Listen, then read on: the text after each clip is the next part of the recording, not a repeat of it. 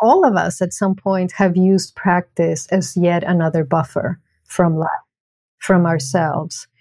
And I most certainly have done that. And is part of what I am very much interested in shifting, to enter into each moment, of my life. As my first teacher, Daido Roshi, used to say, as if it's the first moment and the last moment of my life. And it sounds very dramatic when you say that. And it's not like you're really thinking about it and then doing it that way. Not really. It's a shift, I think, and it really means a willingness to be there for all of your life. Vanessa Suisei Goddard is a writer and Zen teacher based in New York City. She trained full-time at Zen Mountain Monastery from 1995 to 2014, 14 of those years as a monastic. In 2018, she received Dharma transmission from Jeffrey Shogun Arnold Roshi, abbot of Zen Mountain Monastery and head of the Mountains and Rivers Order. For the last 10 years, Suisei has been leading retreats and workshops on a wide range of teachings in Buddhism and meditation, with a special emphasis on the power of stillness and silence to transform our lives. Suisei's articles have appeared in Tricycle, Lion's Roar, Buddha Dharma, and Parabola. Currently, she's working on a book about faith, belief, and contemplation. Her first book, Still Running, The Art of Meditation in Motion, was released by Shambhala in August of 2020.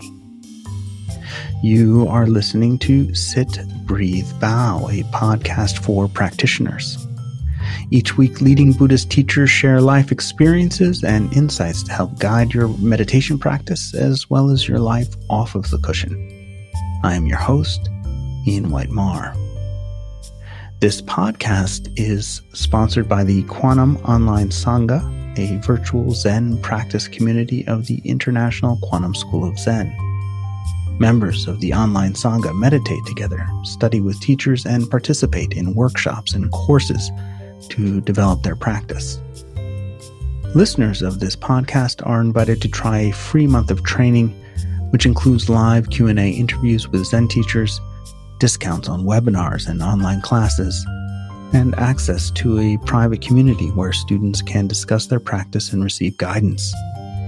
To access your free month of training, simply visit quantumzenonline.org and click on the free trial membership button on the homepage. So, Suisei, you lived at a monastery for 25 years. 2 years ago, you left upstate New York or something like that and moved into New York City. Very different location. Very different sort of Sangha, I imagine. What brought that about? How are you experiencing the difference as a teacher? Well, the reasons for my leaving were varied, but let me just say that I said to a friend as I was coming specifically to New York City, which is where I wanted to come, that I was looking for silence. And she laughed, just like you did.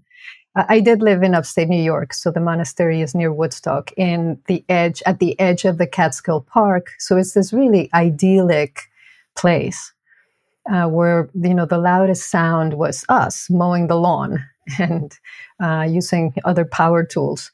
But my life and my responsibilities had increased over time, and so my life had gotten increasingly full in a good way, for sure.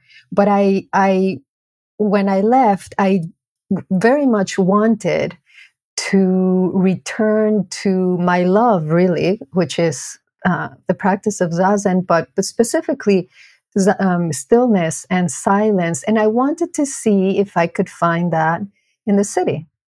I wanted to see if I could bring the monastery into the world, in a sense.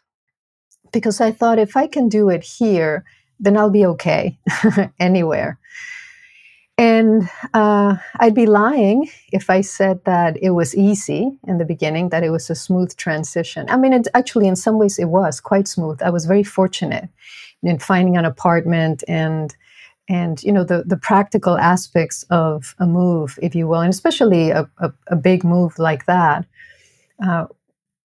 In some ways was surprisingly easy. It was the adjustment for me, of course, from living in a community almost 24/7 to really being on my own, and from being part of a sangha and being known in the sangha, and to coming to New York City where I was essentially, anonymous.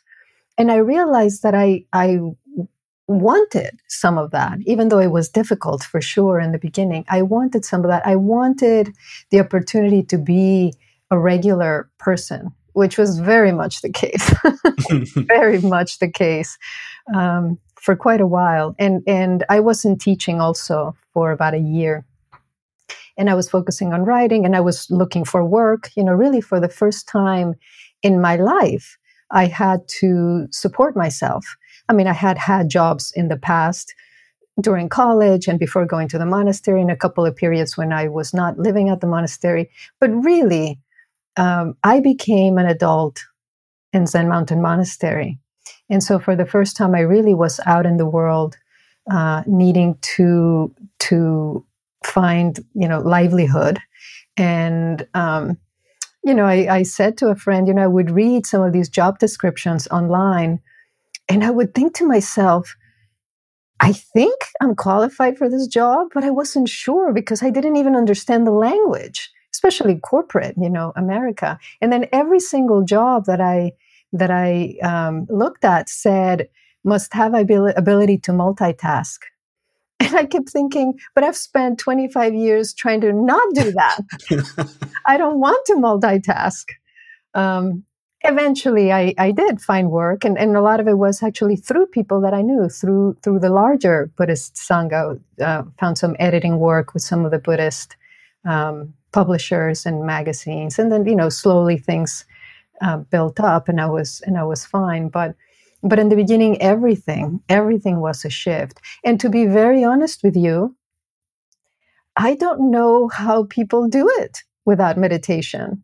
I said that to a friend, and she said, medication. Which I guess, oh my gosh, yeah. I guess is one way to do it. But I've been fortunate enough to have always experienced Zazen as a refuge. Mm-hmm. And that was even more so during this time of transition.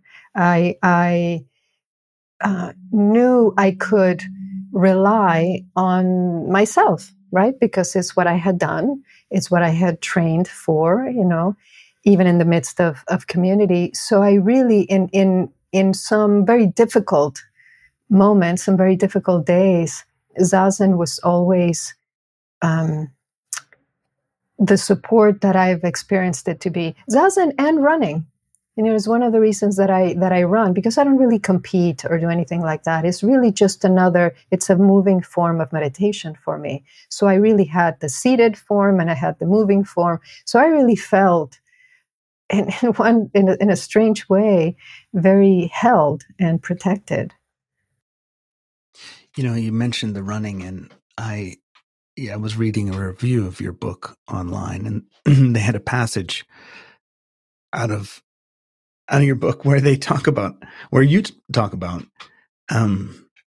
actually stopping as soon as the thought appears, and not like slowing down, but stopping and recentering before you start running again. And I was just like, oh my God, I wouldn't make it very far at all. Most of us wouldn't. Yes, that is one of my practices in the book. It's stop, start, running, where, you're really both seeing how distracted, most of us are most of the time, and also building concentration. So it's a very annoying practice in one sense. And I always do it for a very short period of time. I say to people, you go out for maybe 10 minutes, and every time you notice a thought, you stop completely. And what you do see, if you're really being honest, what you see is that you're going to have to stop every few seconds. And then slowly with time, as you work on it, just as you do in seated zazen, the thoughts begin to slow down. You begin to be quieter, and you begin to be able to be in your body in this case. Because, one of my arguments is that even some of us who love to run are not necessarily in our bodies. Many people want to have run. Many people want to be done with it. They don't necessarily want to be there as it's happening.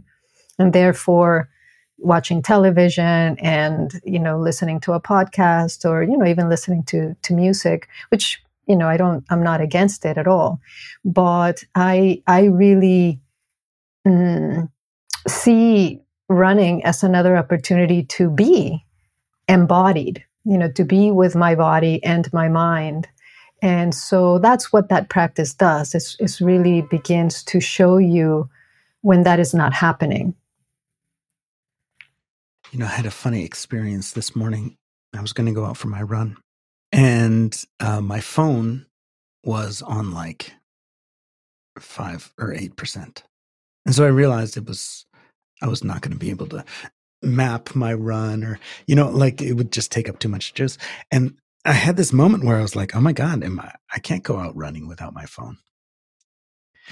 And what really struck me was how much that phone actually keeps.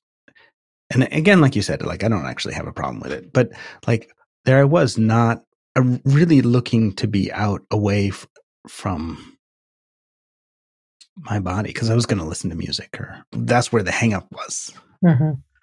And, here I am, this like Zen student, sits all the time, blah, blah, blah, all this stuff. And I remember looking at the phone and being like, I don't want to go on the run without my phone. This is funny to talk to you now, like the day that this happened. Mm-hmm. I think I'm that sort of disembodied runner. And I think, again, it's not that there's anything wrong with going out for a run with music or anything, because it can really, inspire you and give you energy, energize you when you're feeling tired and stuff. I think it's really more that, what you're saying, it's noticing when we've separated ourselves in any way from what we're doing, which of course is so much at the heart of Zen, that closeness, that intimacy, that immediacy of experience. So that's really what I'm always looking for, regardless of what I'm doing. I also walk. But, I was saying, I love to walk, and I love to walk in the city. I love to walk through all these various neighborhoods. And I really, those morning walks, especially because I tend to go early in the morning on the weekends where I feel like I have the city to myself, are my time to just be and observe, just really be with myself and be with my environment, even more than when I'm running, because I'm usually, have a little bit of a time constraint, etc. With my walks, it's really just being. How is it different for you in the city, both maybe as a teacher and with the people that you work with, compared to the people who are up in the Catskills? Like, do you notice that you're having to teach in a slightly different way, or? I'm having to teach in a completely different way because I started teaching again during the pandemic. The pandemic started last year. Yeah. And so all of my teaching has happened online. Mm-hmm. And, at first I wasn't sure how that was going to work. And I have been surprisingly pleased and delighted. I think it has helped that a number of the people that I've been working with, I knew before. So we already had some sort of relationship. It's been a little harder, not impossible, but it's been a little harder when I have to start that relationship from scratch, and you're doing that via Zoom. And yet it's been, and I was very hesitant to actually do any sitting. The last thing, I work from home, obviously, and all my work is on the computer. So I was very, very reluctant to sit Oh, right. zazen in front of my computer. Mm-hmm. Until at one point last summer, I decided I really wanted and needed community. And so I started doing these weekly sits. And I have been actually, like I said, very, very surprised and how much I've actually enjoyed it and how much it's actually given me. I think because we're also, of course, we're all in the same boat. We're all having to find new ways to connect. And of course, what it does give me is the opportunity to work with people who live farther away and whom I wouldn't be able to see regularly anyway. So from that perspective, it's been completely different from what I used to do before. And now I think the shift for me, the main shift for me, is now that I'm truly a lay practitioner now. So at the monastery, even though I took off my robes in 2014, and so those last 4 years that I was there, I was almost on a full-time schedule, but I was no longer ordained. And I had a little bit, and so I wasn't living at the monastery, I was living very close. And so I had a bit more leeway. And so in that sense, the transition was somewhat gradual. When I was now coming back and forth between the monastery and a home, etc. But I still wasn't supporting myself. And so now I really am living the life of a lay practitioner in a way that I never actually did, because I began practicing while in college and then went to the monastery soon after. So I never really had to deal with the things that most practitioners deal with, dealing with a family or job responsibilities, or, do you take vacation or do you go to sesshin, things like that. And so now that's my life, and it's been wonderful, again, for me to have that freedom and also to understand firsthand the lives of the people that I had been working with and practicing alongside for so long. So that's been really, I've really appreciated it, and I wonder how it would be different, or if it would be more difficult if I hadn't had those years of intensive monastic training, which I will never be able to repay. In a sense, what I received from that training, I'll never be able to repay.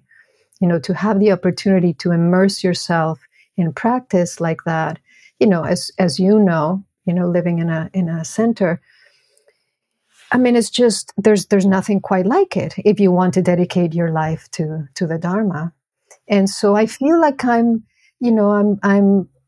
had the best of both worlds, really. That I was able to do that for a period, and now I'm able to experience this and see where practice lives, in those two worlds, and the meeting between those two worlds. And so where's practice living for you? Well, I guess a lot of it's Zoom, right? I guess yes. it's where I realized how stupid that question was as it was coming out of my mouth. I was like, where's practice living for all of us? It's all on Zoom. I thought you meant that more metaphysically. No, I was really just not thinking the question through. Well, can I answer it? Yeah, sure. You absolutely can. Since you gave me that opening. Yeah. One of the things that's been very poignant for me, because I'm in the city, mm-hmm. and because you see so much life and so much humanity in the city, one of the things that has been very alive for me is really going back to the fundamentals of Buddhism, really understanding suffering and understanding, the gap between my desire and reality, or my expectation and reality. And to me, that's really both where suffering blooms, right? If I don't like that gap, but it's also the opportunity for practice. And because now I'm really making my own choices. So I wake up in the morning and I decide how I'm going to fill my day, how many hours I'm going to work, in what order, what I'm going to do, when, etc. I'm constantly having to make decisions that was just different in a monastic setting.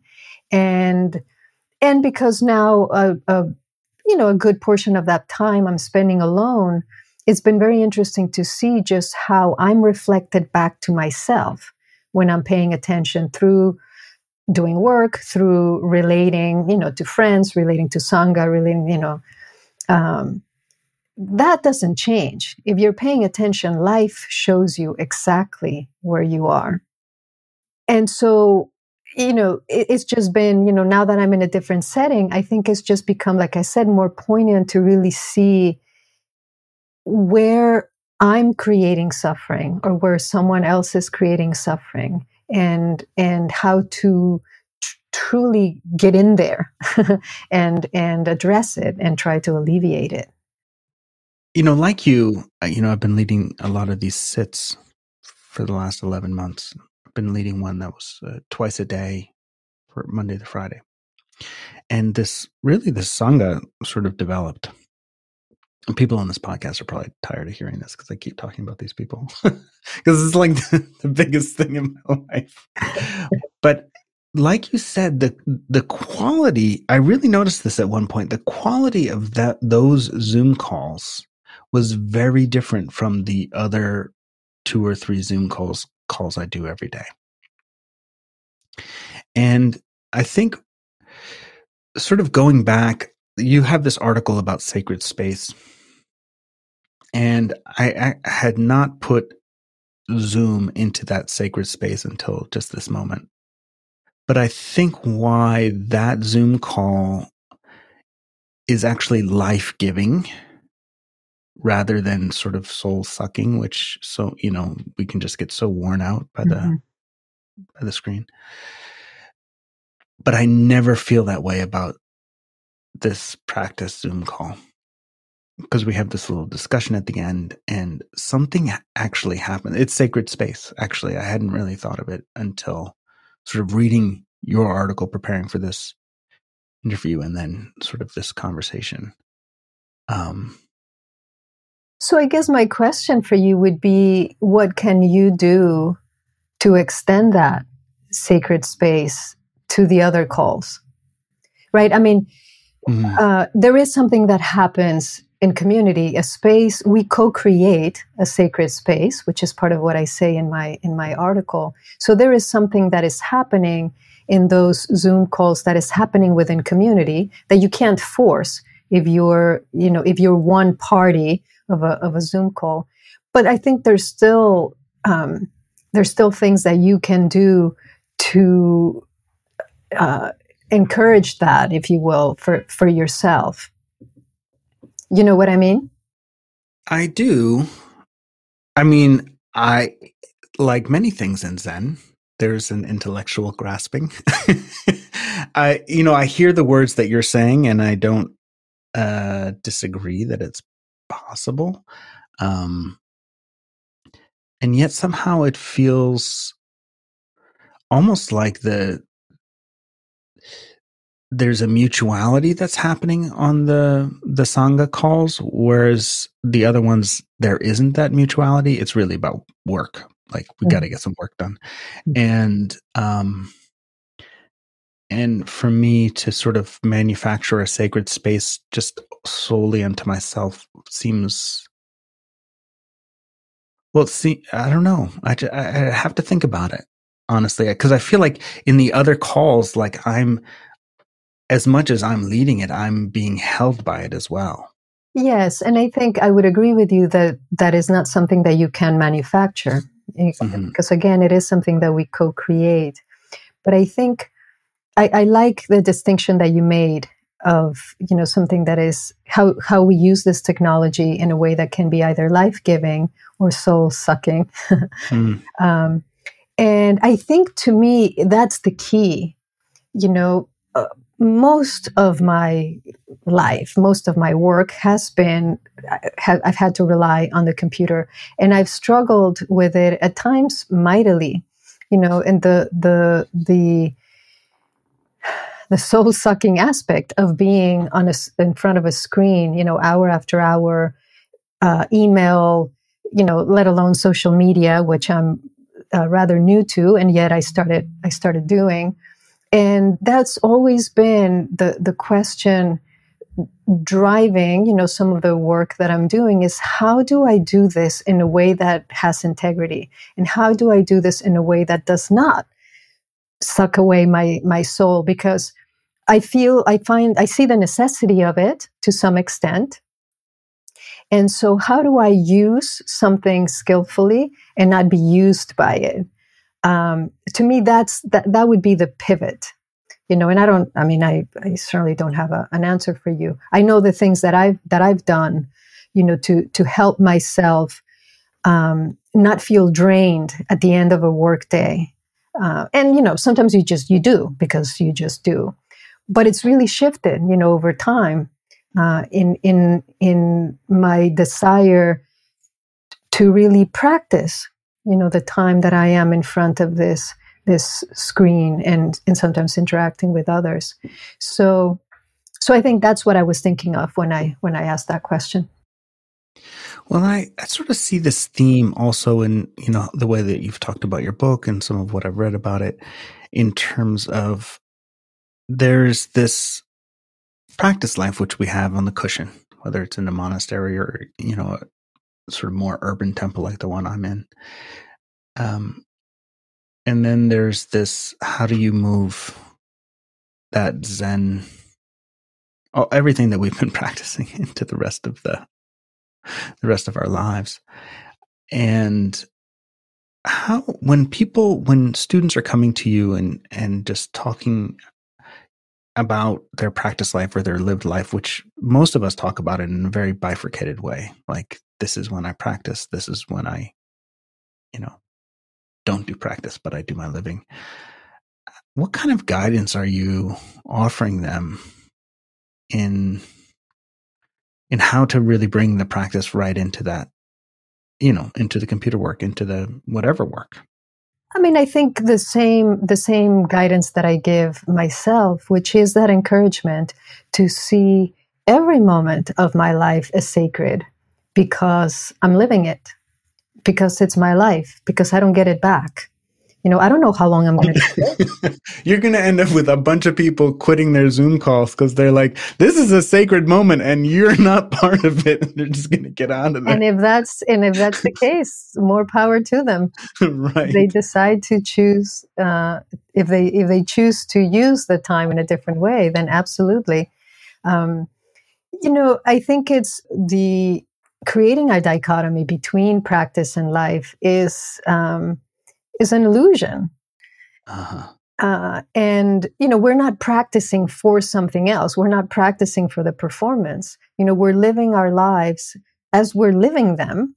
And, in Zen, very much when we say that we're practicing them, I really see practice as, doing something that you normally do all the time and mostly mindlessly, doing it with attention, with deliberateness, with awareness.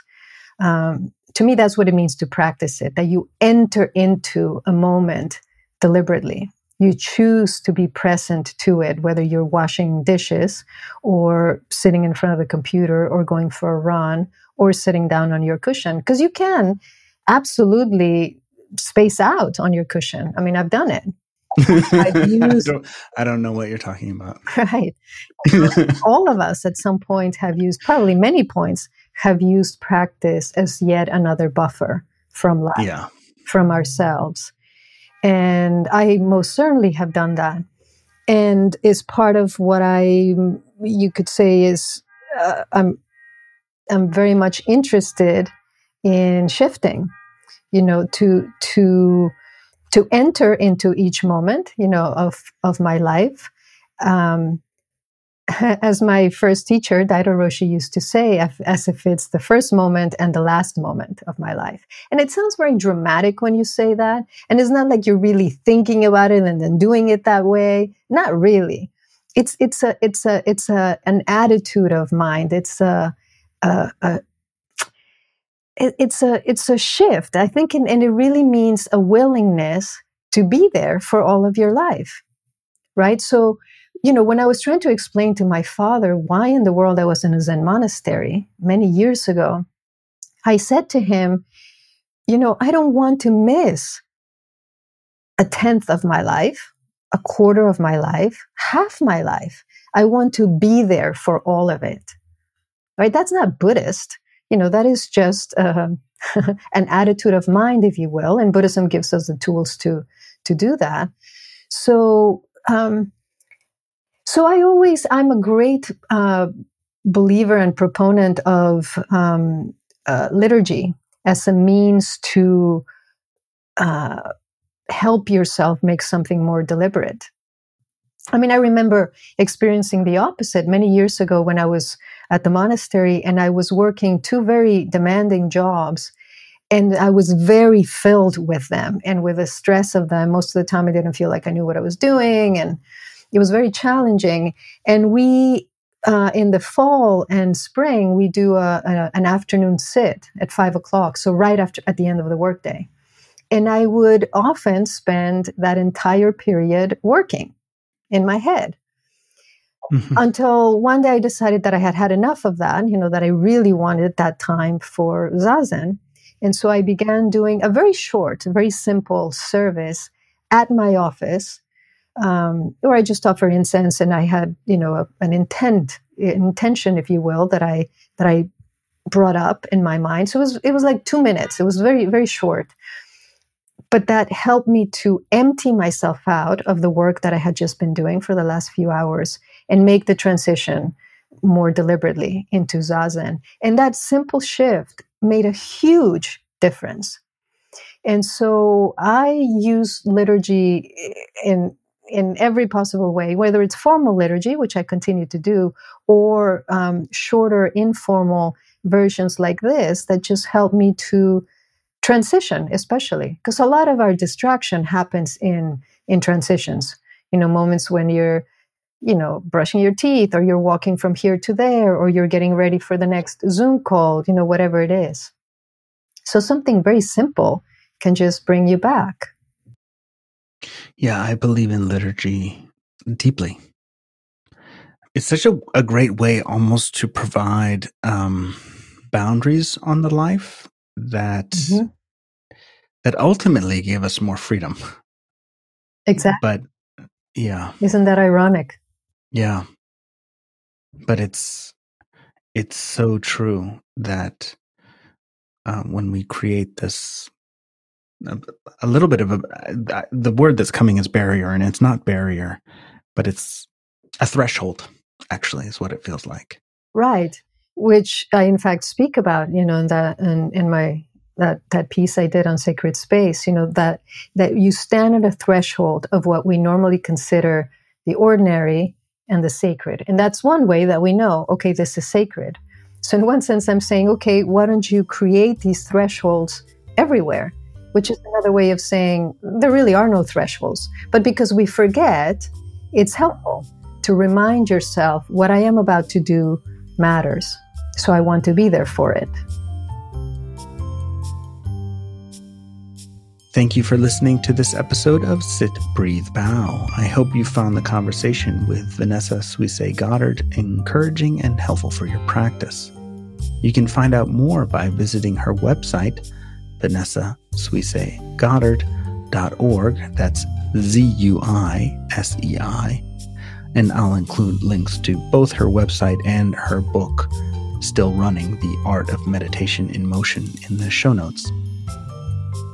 A special thanks to our sponsor, the Quantum Online Sangha. Listeners of Sit, Breathe, Bow are invited to try a free month of training with the Online Sangha. To access your free month, simply visit quantumzenonline.org and click on the free trial membership button on the homepage. And please consider subscribing and leaving a review of this podcast. It helps introduce us to new listeners. I'm your host, Ian White-Marr, and I hope you'll join me again next week.